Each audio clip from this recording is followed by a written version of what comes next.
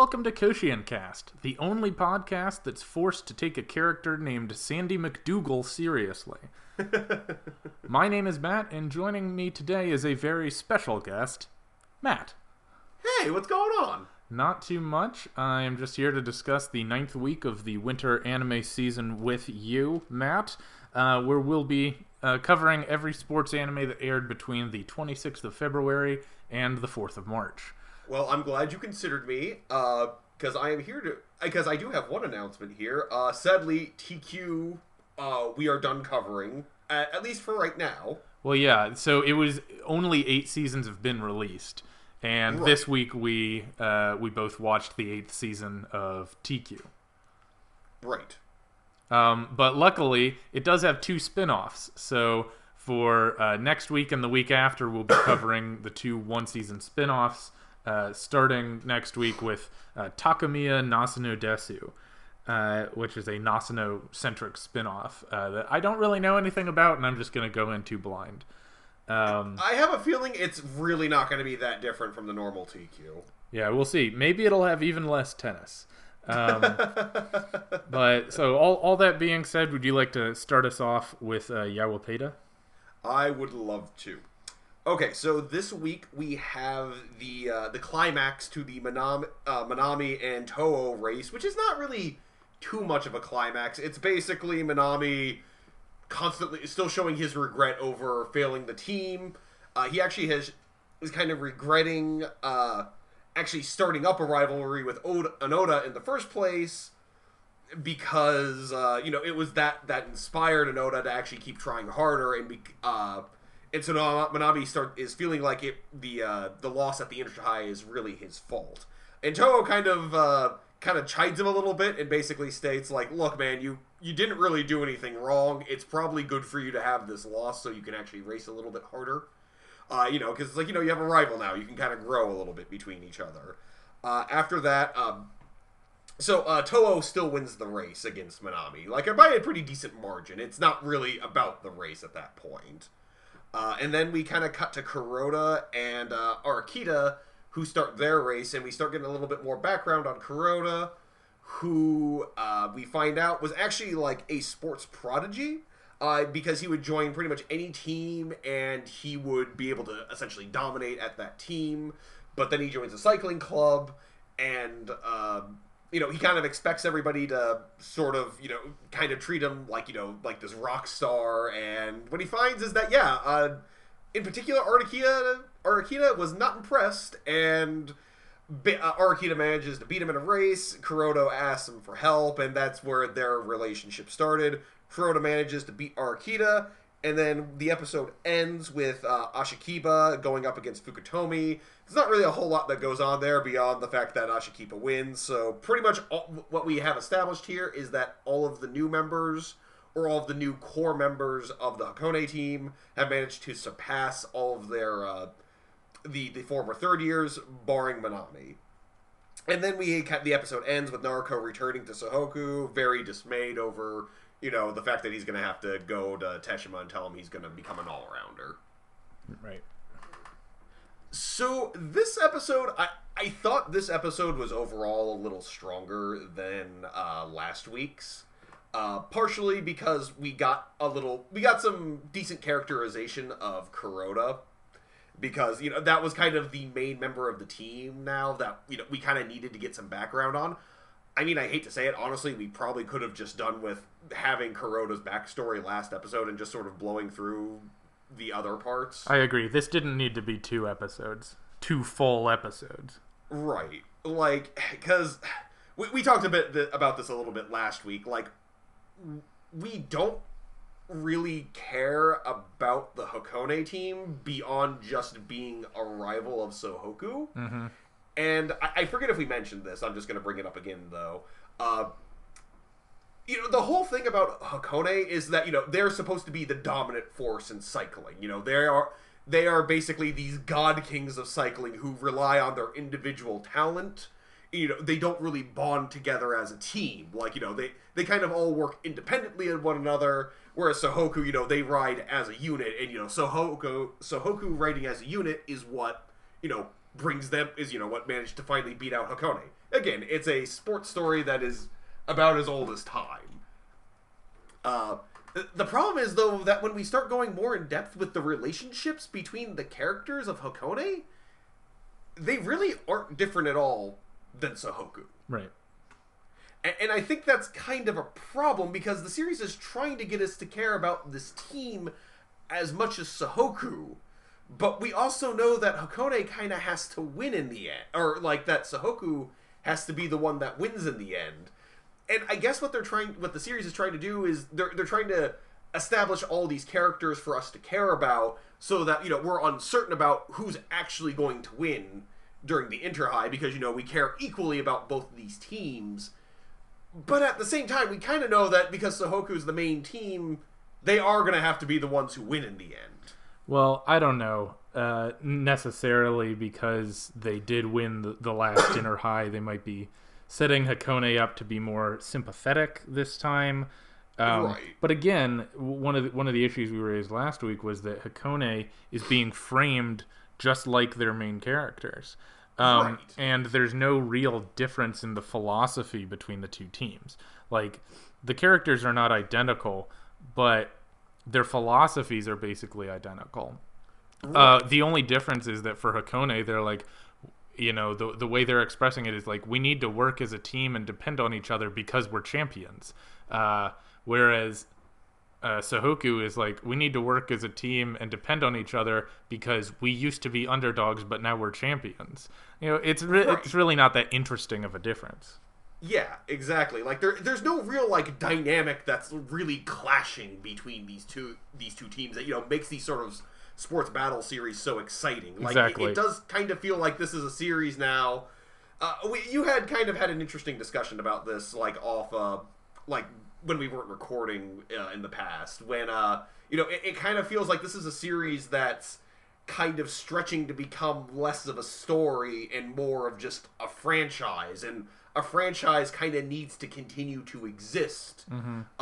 It's like, this is not a plot that is naturally occurring. This is a franchise that is having plot as a necessity to keep the franchise going. Yeah, I agree. I mean, because who do we have left to overcome? Right. That's the thing, is that they broke Midosuji last season, but now he's back and equally evil and equally scary, and we're supposed to believe that. They broke Hakone last season, but now they're back with a couple different members, and now Izumida is trying to act like the third years let him down when he's the one who couldn't keep up. It's just, none of it really adds up. The only thing that I really liked about this episode was getting some necessary background on Kuroda. It's like, okay, now he's not just a background character, he actually has something you can empathize with. But other than that, I didn't get much at all. Like, the Minami story in this one, all it did was reset him back to zero. After the Inter-High, he had been so down and out, and his whole philosophy and outlook had changed, and he'd become a different person. But finally, doing this race, he realized that the best way to be a good cyclist for his team was to be himself. So it just reverted his character back to the way he was when he was first introduced. Right. I didn't see much growth. I just saw I should have been like I always was all along. The end. So here's the funny thing. I actually think this would have been a bit more of an interesting story if Minami was actually the main character.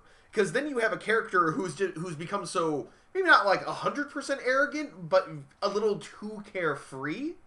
Who kind of gets brought back down to earth. You can have a dynamic there where a character needs to, it's about learning to have a balance. That sort of struggle, to maintain, your position within the team, but also make sure that you're not losing yourself in the team. Yeah. The problem with this is that it basically, like you said, it's sort of resetting the character to basically be Minami has to just essentially be the same character, but we still have to make him a sympathetic character because we see how much the team cares about, or how much he actually cares about the team. It feels like it's a little afraid to do much different with Minami, to not make it's actively resisting making him an unlikable character. Yeah. if that makes any sense. No, I agree. I mean, they could have done something interesting and made this eminently likable character difficult to like. But no, that's not how franchises work. Right, exactly. It's like it's like they can't really give him that character flaw there. That character flaw where even after he loses it, he does he refuses to sort of understand what happened, like what he did is what caused the team to lose. It shows just this very, he could have still been very self-centered. It could have caused this rift in the team where it's just like, okay, Minami's a serious problem here, guys. He does not care about this team at all, and he is not at all affected. You can do something with that. But, again, because the series wants you to, really love Minami as a person, they have to kind of give him this very minor arc where he has to, go through all of this regret, and it's just destroying his writing style, and all of his friends come together and be like, no, man, you gotta be you. We like you when you're being uncaring. And carefree. And it's like, it's just not terribly interesting. Yeah. It's frustrating. I'm looking forward to having a character who's unlikable and stays that way, so we can actually have a villain. Right. And I know they've previewed other new characters showing up for rival teams, and I just say they can't come soon enough. But yeah, so all that being said, do you want to move on to March? I actually did have one other thing I wanted to bring up about Yowamushi Pedal this week.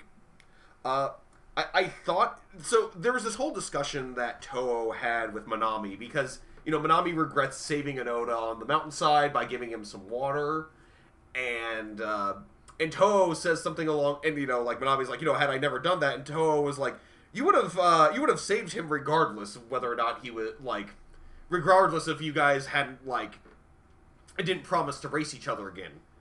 See, the problem I have with that, because that's supposed to be the line that really comforts Minami before going on to talk about the whole rival thing. And my problem with that is that the issue wasn't that Minami saved somebody. The issue was that Minami made some sort of strange random promise to this complete weirdo by giving him a water bottle and then vaguely telling him, no, bring that back to me at the Inter-High. The issue wasn't that Minami had saved somebody. Yeah. But I don't really quite understand what they're trying to get at here, where they're like, no, Minami, you're a kind guy. You're trying to, no, you're a good guy. You would have saved him regardless. And it's like, that's not the point. That's not really what's tearing up Minami, but yet that seems to bring him comfort. It's a little weird. Well, I mean, it's the whole idea is stupid, that as if he hadn't said, bring this back to me at the Inter-High, that Onoda wouldn't have raced in the Inter-High or wouldn't have won, as if that's the thing that did it. Right. Even though Onoda is just a ridiculous fantasy character, and he says, I only did this because of your water bottle. I wonder if this'll eat you up inside. But clearly he didn't just do it because of the water bottle. The water bottle came up when he received it, and then came up never again until he gave it back. I kind of feel like this whole thing with this water bottle, and I did kind of feel like this when I watched it before, but, it wasn't really, it was kind of a minor part of the plot, so I just kind of said whatever, but the fact that they're still trying to bring it back, it feels like they're trying to force this moment with the water bottle as being this very, powerful, symbolic moment within the series. But if I recall, in the series, it really didn't even make much sense at the time, because literally, he gave Onoda a water bottle, he drank it, said thank you, they rode a little bit, Onoda tried to give it back, and Minami said no, bring it back to me at the Inter-High, because we need to have a symbolic gesture at the end of this. Yeah, and it's always been forced. Right. So, speaking of something forced, here's a forced transition to March Comes In Like a Lion, whether you like it or not. I would have gone with saying, speaking of being forced, Shimano was certainly forced this week in March Comes In Like a Lion. Mine's better. You're probably So, episode 20 of March Comes In Like a Lion. Shimada is... It sort of starts off with a dream sequence where he imagines that he and his ex-girlfriend got married, and instead of becoming a pro shogi player, he moved back to his hometown. and he gave up shogi. But even in his dream, even though he's happy to be surrounded by his family, he's still torn up inside that he wasn't able to pursue his dream of shogi. So he can't escape shogi even in his fantasies. It becomes evident that in the fourth match, they had to extend it over a 2-day period. So they come back for the second day of this shogi match, and Shimada counterattacks. He tries to force Soya's hand, and separately, Rei and another high-class shogi player named Fujimoto are commenting for the crowd on how the match is going about. Fujimoto has a long rant about how Rei is not as good at shogi as he is, and then tells the crowd that Shimada was weak and didn't deserve to be the challenger for this match. Everyone gives up on him, but Rei realizes that Shimada actually had a path to victory, but even Shimada didn't notice it because he was so overwhelmed by Soya. So he surrenders, Shimada surrenders the match, gives up, and then Soya shows him that he could have won. That pretty much wraps things up, and Rei escorts Shimada home, but Shimada's sort of broken and exhausted on the train back home. Right. So I thought this was a pretty strong episode. What I really loved was actually the way the series portrayed how Shimada could have won, because there's this older character who's kind of established as being this it's kind of hard to describe because it's not. Well, I guess it is kind of a stereotype we have in the U.S. with the overly knowledgeable old man who he hates the way that things are done nowadays. Like, yeah. For example, like with everybody makes a big deal out of Rei for being a C-class student, like for being like a rank professional in high school. Like, I was in B class when I was in high school. It's not that big a deal. It's like, and you don't even have the guts to keep going. Like, if you can't even make it past C rank, they're kind of portraying this character as being this overly boisterous and just kind of like overbearingly like arrogant old man who kind of portraying him as being somebody who doesn't really understand how he doesn't understand anything about Rei's life. Yeah, Fujimoto is his name.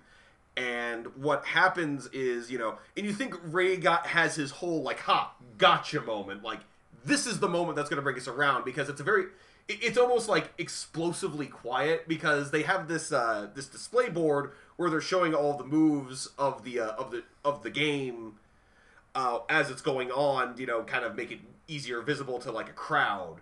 And Rei and Fujimoto are commenting on it, and Fujimoto just kind of walks out because he's just sort of disgusted with Rei trying to defend Shimada. And then Rei has this moment where he like takes a piece and just slams it down where he should, because it's supposed to be like the quiet like gotcha moment. Like, yeah, you think Shimada's done? Yeah, he can do this. Bam, done. And you think it's like, okay, so this is the moment where Shimada's going to bring it around.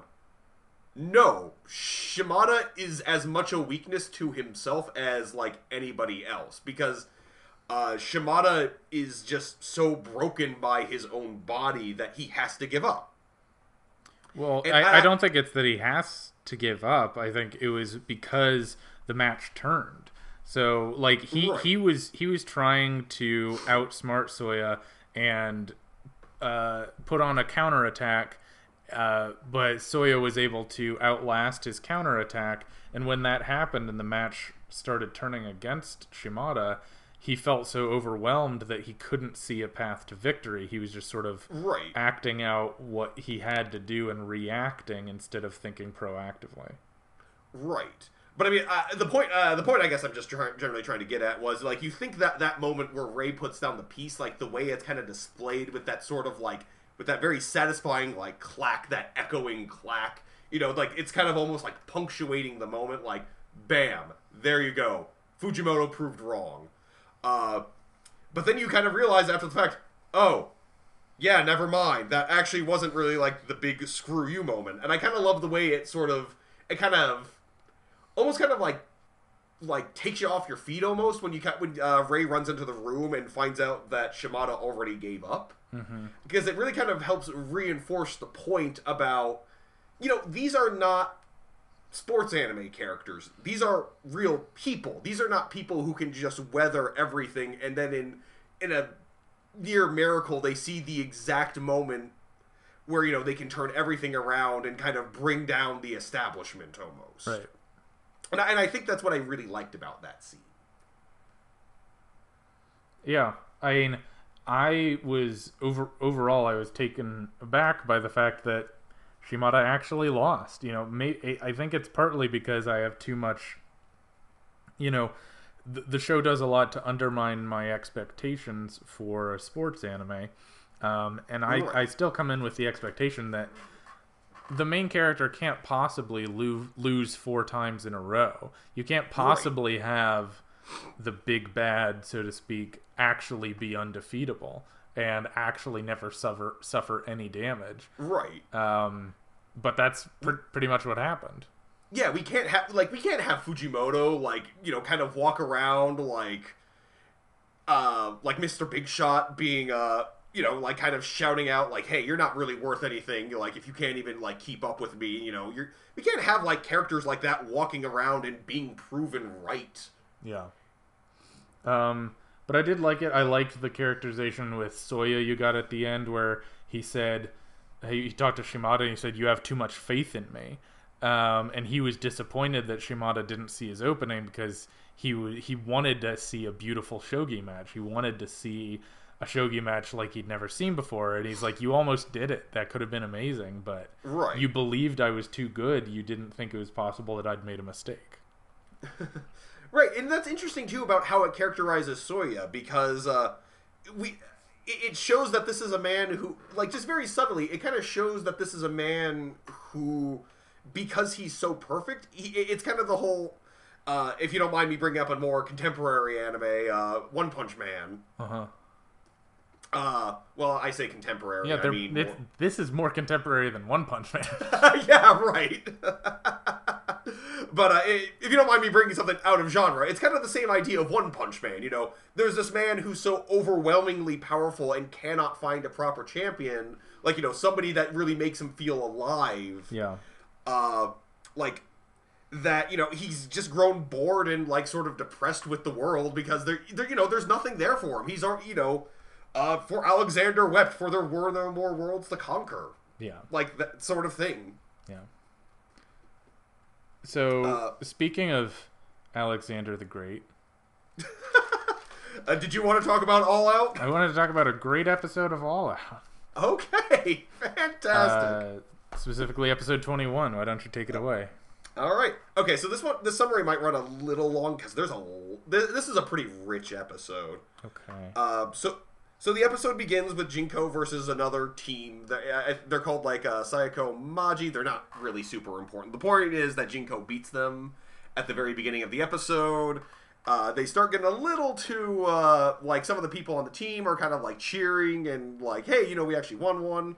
After the opening plays, the coach kind of scolds them for getting a little too excited over their victory because it's like, this is a practice match.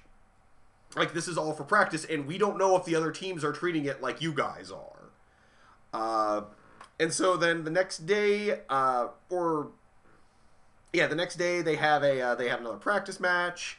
I think that time the team loses, Jinko loses, but as Gion and Iwa are walking back to their hotel, they come across a tackling machine, which is something that kind of records the score. It's like a punching machine where it'll record the score for how hard you tackle. They even mentioned it's like probably one of the only ones in the world. And while they're there, both Keijo and Sagami come by, and so do the rest of Jinko, and they all it kind of erupts into a tackling contest. Jinko, I won't go too in depth with it. Jinko does manage to win. And then at night, Gion sneaks out for more secret training, though he hasn't decided what he's actually going to do. He sees Kifune outside, still practicing, And we get a little bit more backstory on Kifune, who has been, who doesn't really have like a lot of talent, but he can kind of predict where the ball will go. And so he really doesn't want to give up rugby because it's the only sport he's really been able to play where that's been terribly useful. The coach overhears them, and he helps them practice some more at night.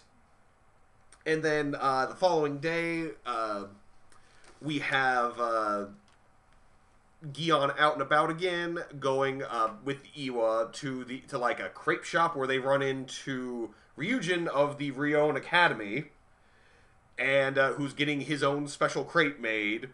And then the rest of Ryon shows up, along with Yoshida, and Yoshida asks Ryon for a game. And that's where the episode ends. Yep, that's it. So, what did you think of this episode?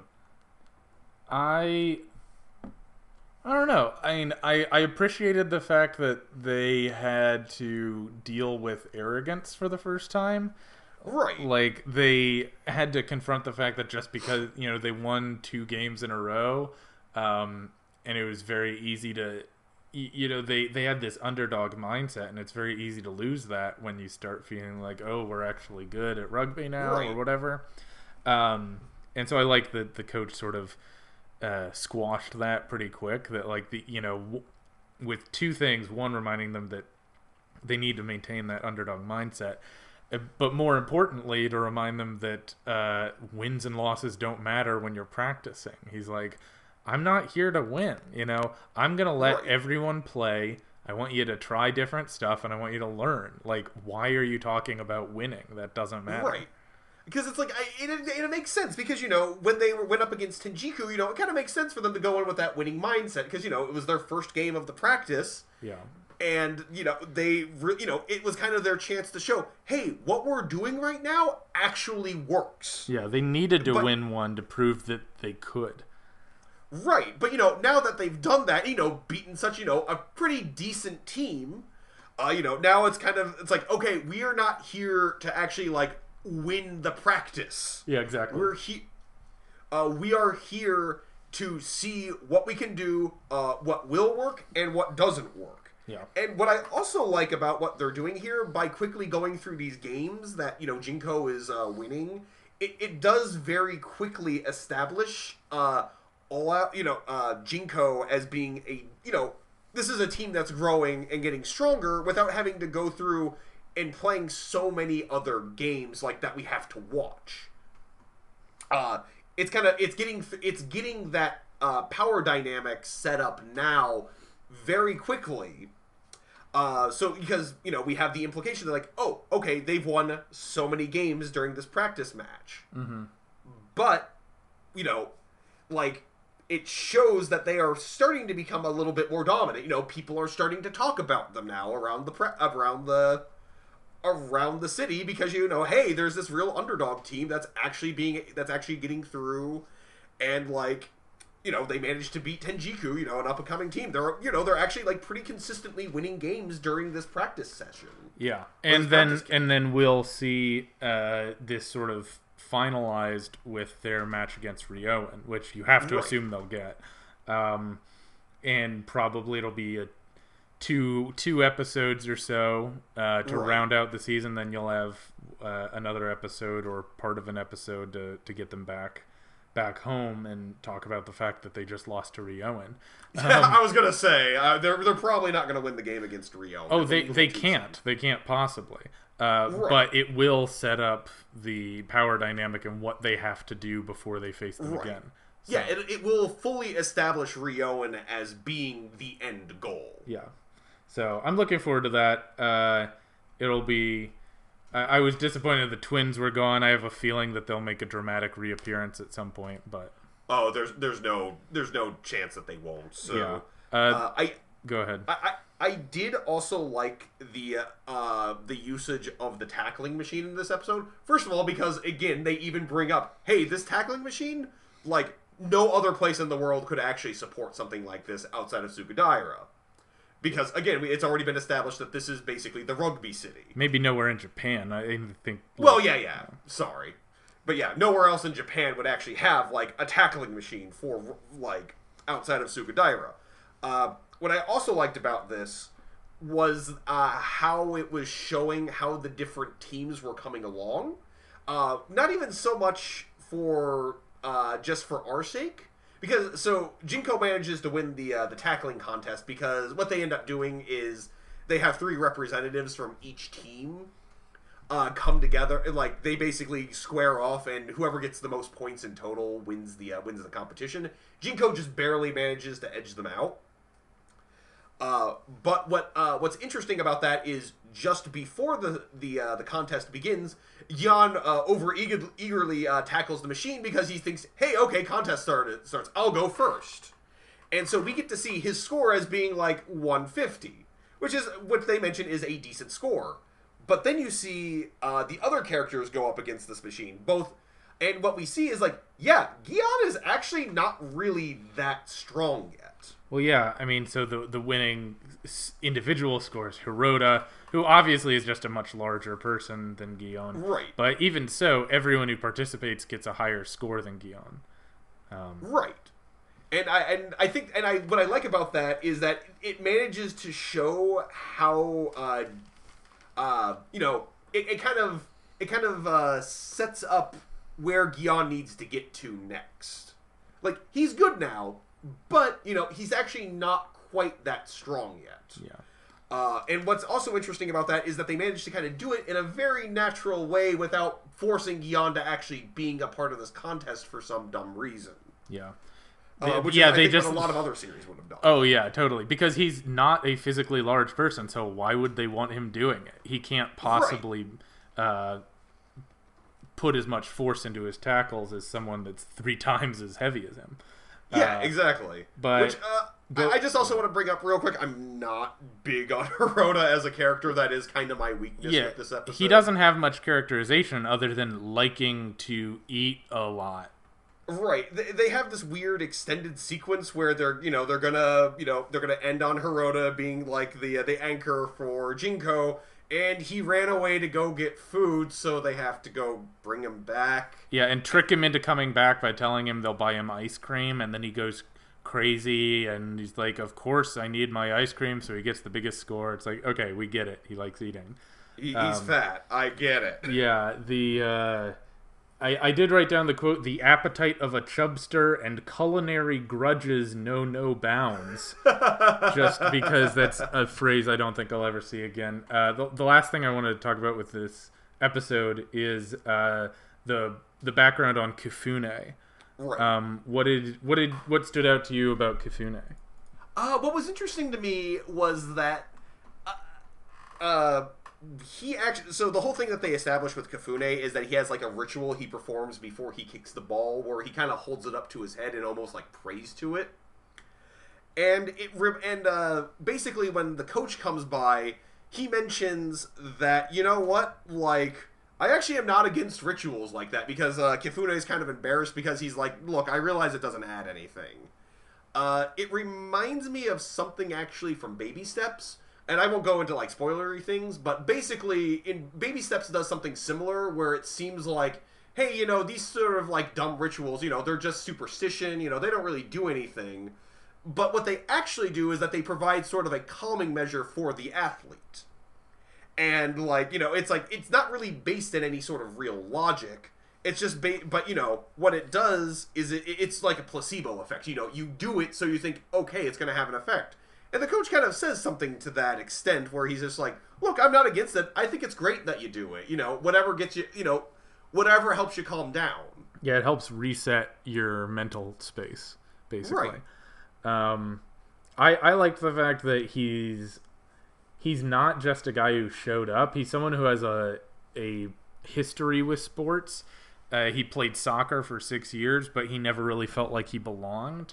Right. And so the only reason he joined rugby was because, like, soccer wasn't going anywhere for him, and but the rugby team was recruiting anybody, and right. He got recruited by Abumi of all people, and so he had some sense that if he couldn't do it on this team of random misfits, he wouldn't be able to do be an athlete anywhere, and he wanted to try. Right. So I like the fact that he wasn't just a kid who randomly showed up. He was someone who had a background, but he was sort of alienated just due to his personality. And I thought it was funny that of all the people to recruit him, it was his polar opposite, Ibumi. Yeah, definitely. It does kind of, it does a lot to also show how Ibumi has also kind of made an impact on the team I'm actually not sure where I was going with that. Well, what it shows is that because Ibumi is an outsider in a different way, it makes it where other people who feel like outsiders might feel like they have a place there. Okay. So I like that. I like the characterization about the team. It helps me understand a little more about why all these random people showed up on this team in the first place. So yeah, I'm glad they did it. Something else I'm glad about is that Tiger Mask didn't suck. Do you want to tell me about it? I think actually you should tell me about it. Oh yeah, it's my turn. I'm sorry. You're fine. So this is Tiger Mask episode 21. It kicks off with a couple of tag team matches. Tiger Mask is in a tag team match, and everyone comments that it doesn't seem like he's in his proper form. We later come to realize that he's not in his proper form because he's agonizing over whether Rory thinks he's dumb because he talked about having money when she has more money, and that takes up about 5 minutes of this episode. Anyway, the more important tag team match is Tiger the Dark, aka Takuma, and Kevin are fighting in Madison Square Garden, and he has a dynamic victory against the Metal Brothers, and no one in the crowd cares. And then he leaves the stage, and Tiger the Great III comes on and defends his belt against Bigfoot, suplexes this impossibly large man, and everyone goes crazy. Then Takuma and Kevin and Tiger the Dark all go to Japan. Tiger Mask himself has a match against a Mexican wrestler who got poached by GWM. And he, of course, wins and then confronts this Mexican wrestler named El Caracas. He confronts him and says, like, why would you abandon Mexican wrestling? GWM is trying to destroy small organizations around the world. Why would you enable them? Takuma gets angry about this and confronts him as Tiger the Dark, and they get in a fist fight in the hallway that is recorded by the press. And Miss X says that it's good that they were fighting because it'll help build hype for their rematch. Right. Okay, so I surprisingly did not hate this episode. It was not too... This was the sort of episode that felt a lot more confident. And honestly, this should have been the episode that happened after Red Death Mask. Yeah. Because this is actually this is the first time that I have ever felt like that there has ever been any sort of dynamic between Tiger Mask and Tiger the Dark. Yeah, exactly. I mean, the name of the show is Tiger Mask Double because there's supposed to be two guys in tiger masks. Right. That's why there's a W, is because it's pronounced double. But the fact is, it's just been two separate and unrelated storylines for most of the show. Right. But what's interesting is, okay, now we have a different philosophy. Tiger Mask, he doesn't just hate Yellow Devil. He hates the organization that actually enabled Yellow Devil. Right. To kind of go out and do what he does. This is an organization that is... that's destroying the livelihoods of other people just for their own gain. And, there are people who are just people aren't fighting against it. Like El Caracas, he just sort of gave up, and, he gave up on his own gym and his own organization just for the sake, because, he wanted to keep making it as a wrestler, his organization wasn't doing as well. Whereas Tiger the Dark, or Takuma, apparently doesn't actually have any issues with what GWM is doing. He just hates Yellow Devil.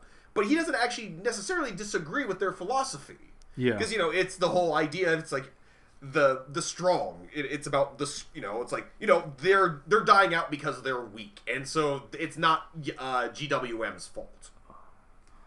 And it's like, okay, now I feel like there's an actual clash here. Yeah, the only issue I have with that is, so Tiger Mask is frustrated that other people are wrestling for GWM and getting them a big profit, whereas they're shutting down smaller organizations. But he's saying this after having wrestled in a GWM match.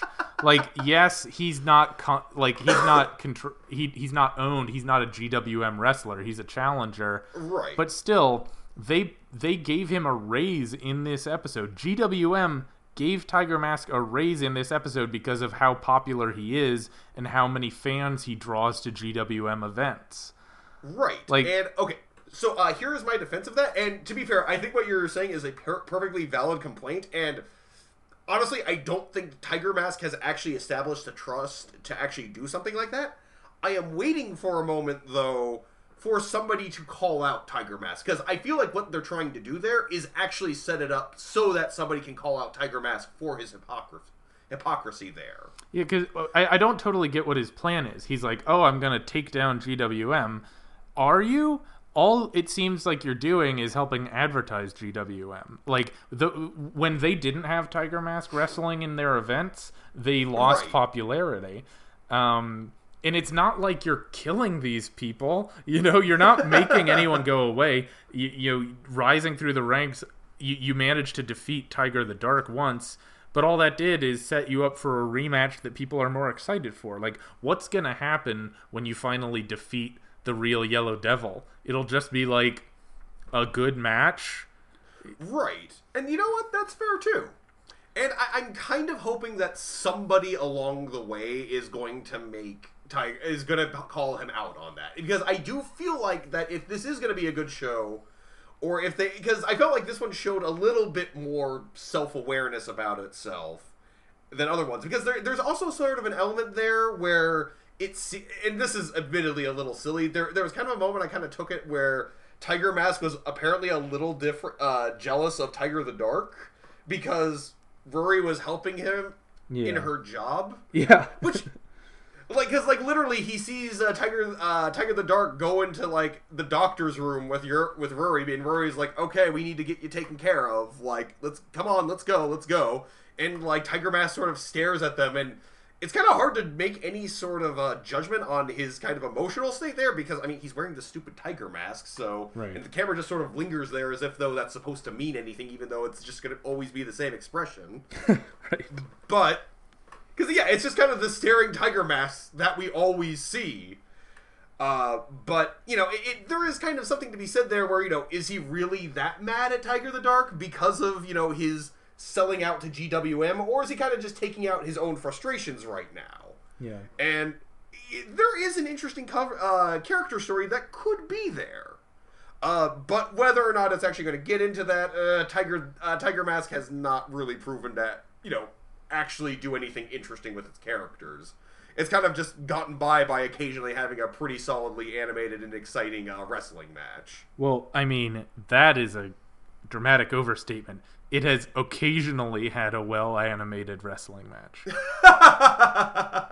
Right, sorry. I didn't mean to imply that it always has those. Yeah, it doesn't.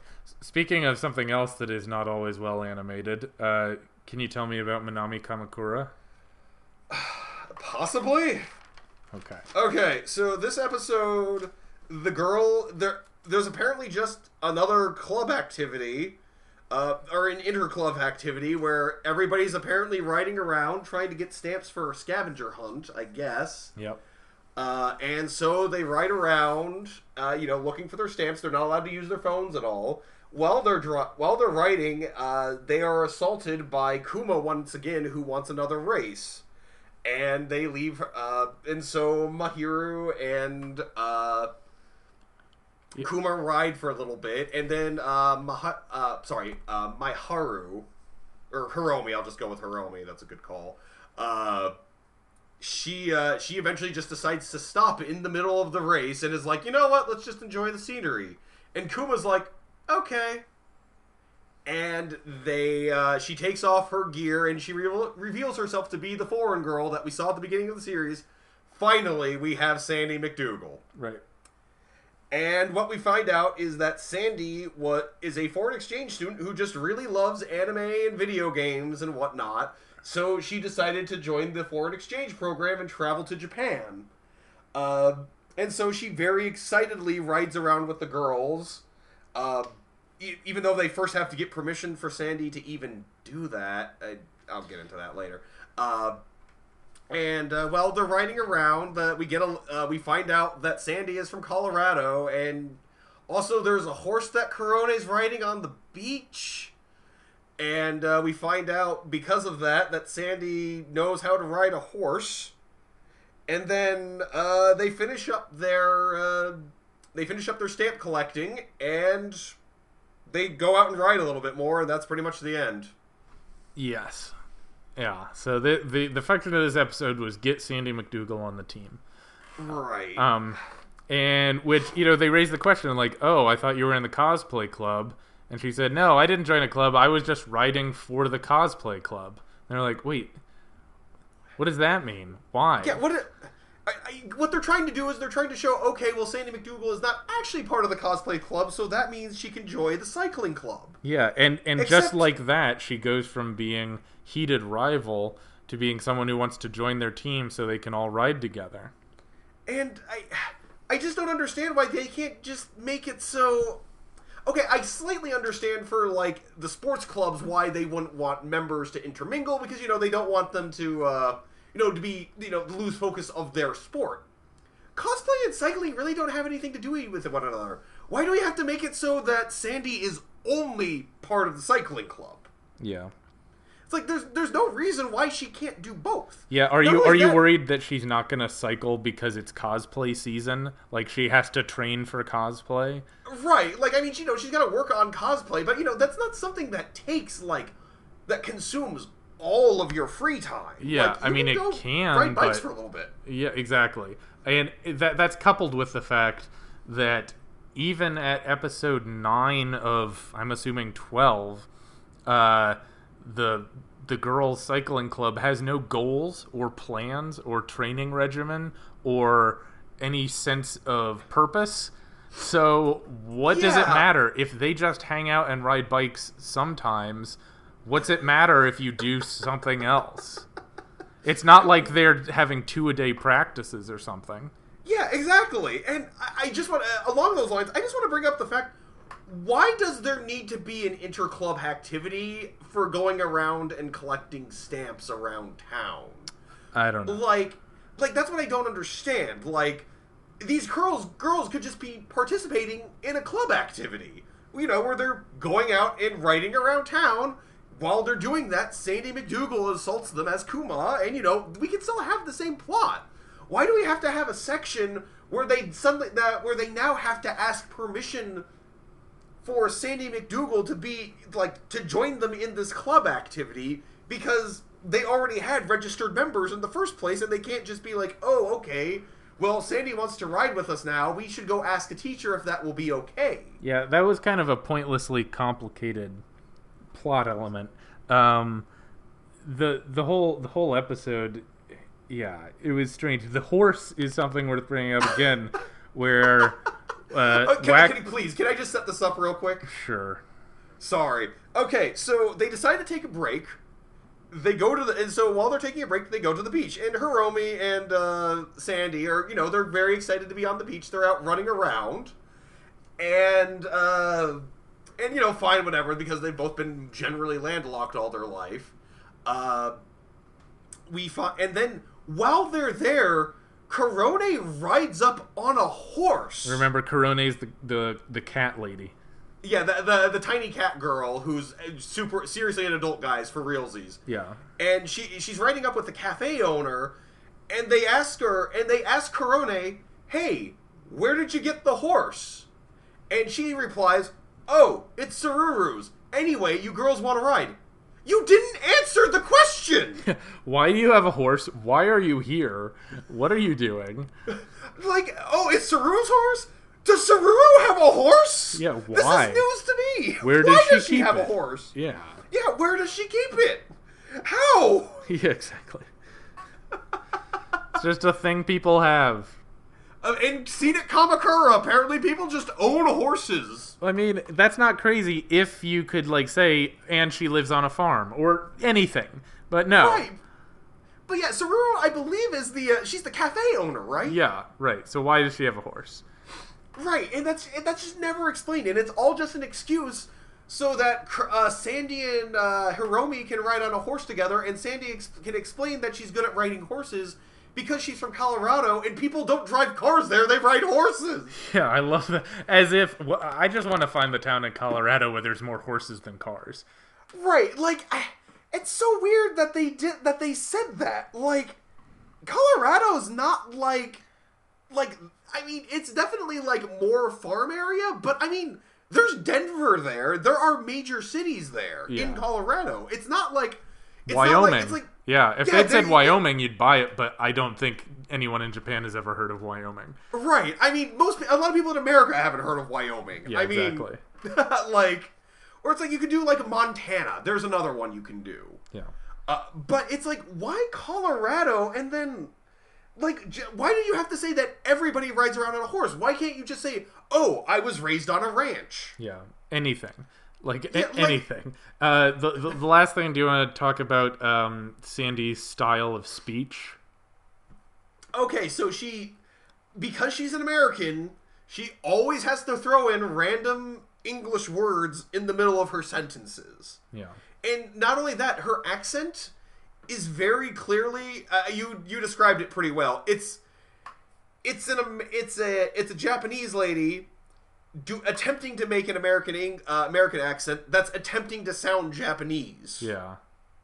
It's so weird and like off-putting. Like this is not somebody who is melded to their role. Like you can just sort of hear them in the recording studio doing this. Yeah, exactly. I mean, it's like when Americans will make kind of racist jokes about people from other cultures trying to speak English, right. And it just makes everyone uncomfortable because it's clearly not how any actual human speaks, but it's just how you assume someone else speaks. Right. And so that's how it comes across. None of it sounds authentic. I don't know what I was expecting. I guess I wasn't. I didn't really think they were going to get an actual American to voice Sandy McDougal, but there you have it. She was always meant to be our dark horse for the series. That could maybe dark horse somehow. I didn't even catch that. But yeah, she was always supposed to be that character that because we didn't know anything about. Maybe she could come around and save the series, but no, she's worse than anybody. Yeah. So speaking of something that's not worse than everything. That was not your best. No, it's not. But just talk about IQ or TQ. TQ, Haikyuu. What's the difference? Alright, so this is TQ Season 8, the last season that has been broadcast. It was broadcast recently. There are a couple episodes that stood out. I liked episode 86, where they go to a ramen shop where the owner does not write very clearly because he keeps a headband over his eyes at all times.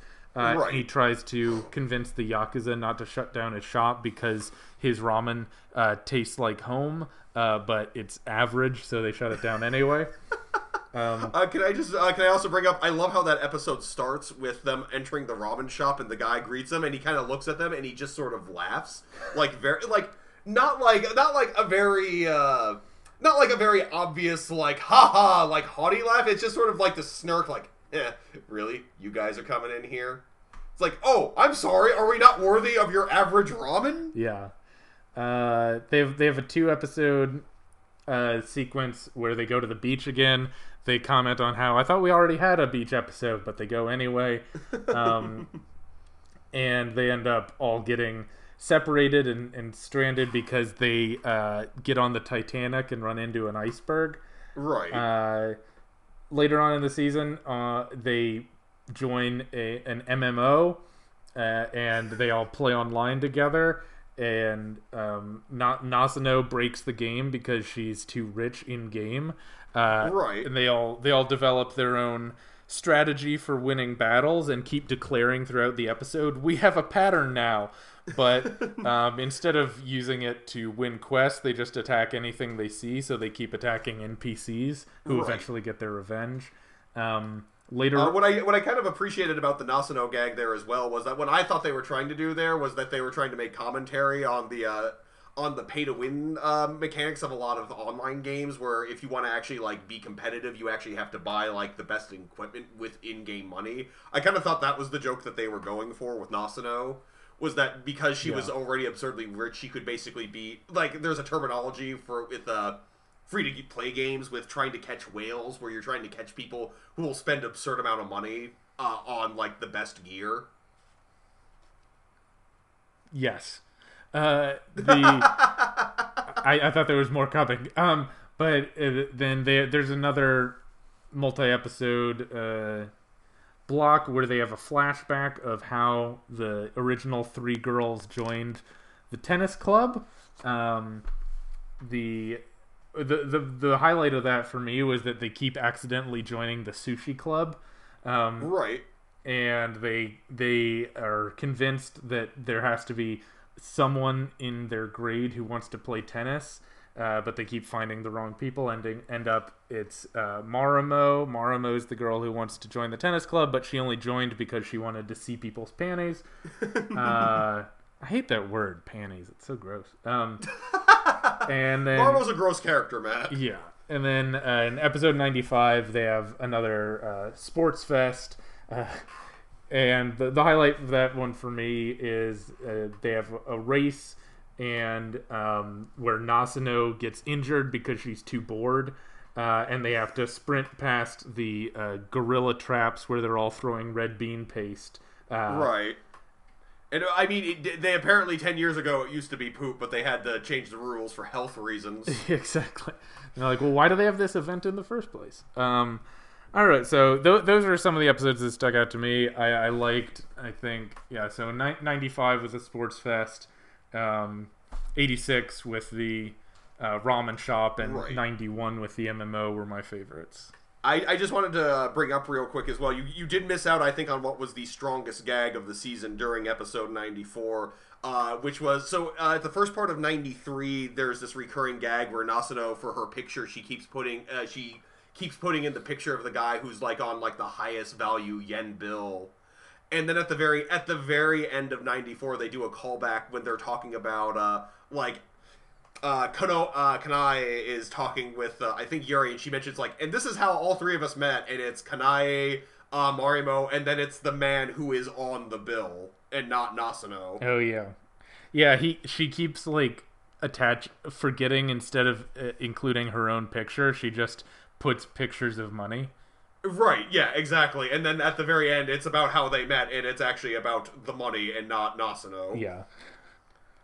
Which is, yeah, it's pretty great. One other thing I did appreciate during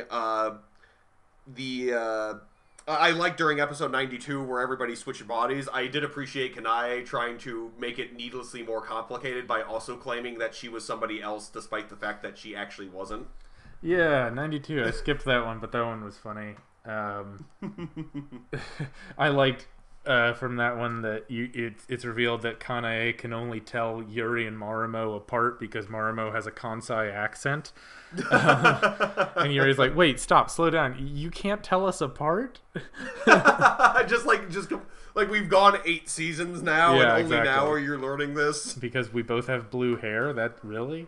So I don't know. I thought it was a good way to sort of wrap up the show, at least for now. I thought it was pretty standard quality TQ. Indeed. It didn't quite match the heights of last season's bear episode, but no, it did not. You can't ask for that every time. No, I mean they can't all be bear episodes or attacking telephone poles. So, right, exactly. Those are the easy top 2. But I am interested to see how they do the next season. Right. And we'll talk about it next week. So I'll see you then, Matt. And all that being said, would you be willing and able to hit the credits for me? I guess I can. Our logo design is by James Ratcliffe. The theme music is Fly High by Burnout Syndromes, covered and performed by Luke Bartka. You can follow KoshieNcast on Facebook, YouTube, and Twitter, and our email is koshiencast@gmail.com. Make sure to subscribe, rate, and review. We'll be back next week with the best and worst from the world of sports anime, and until then, keep training.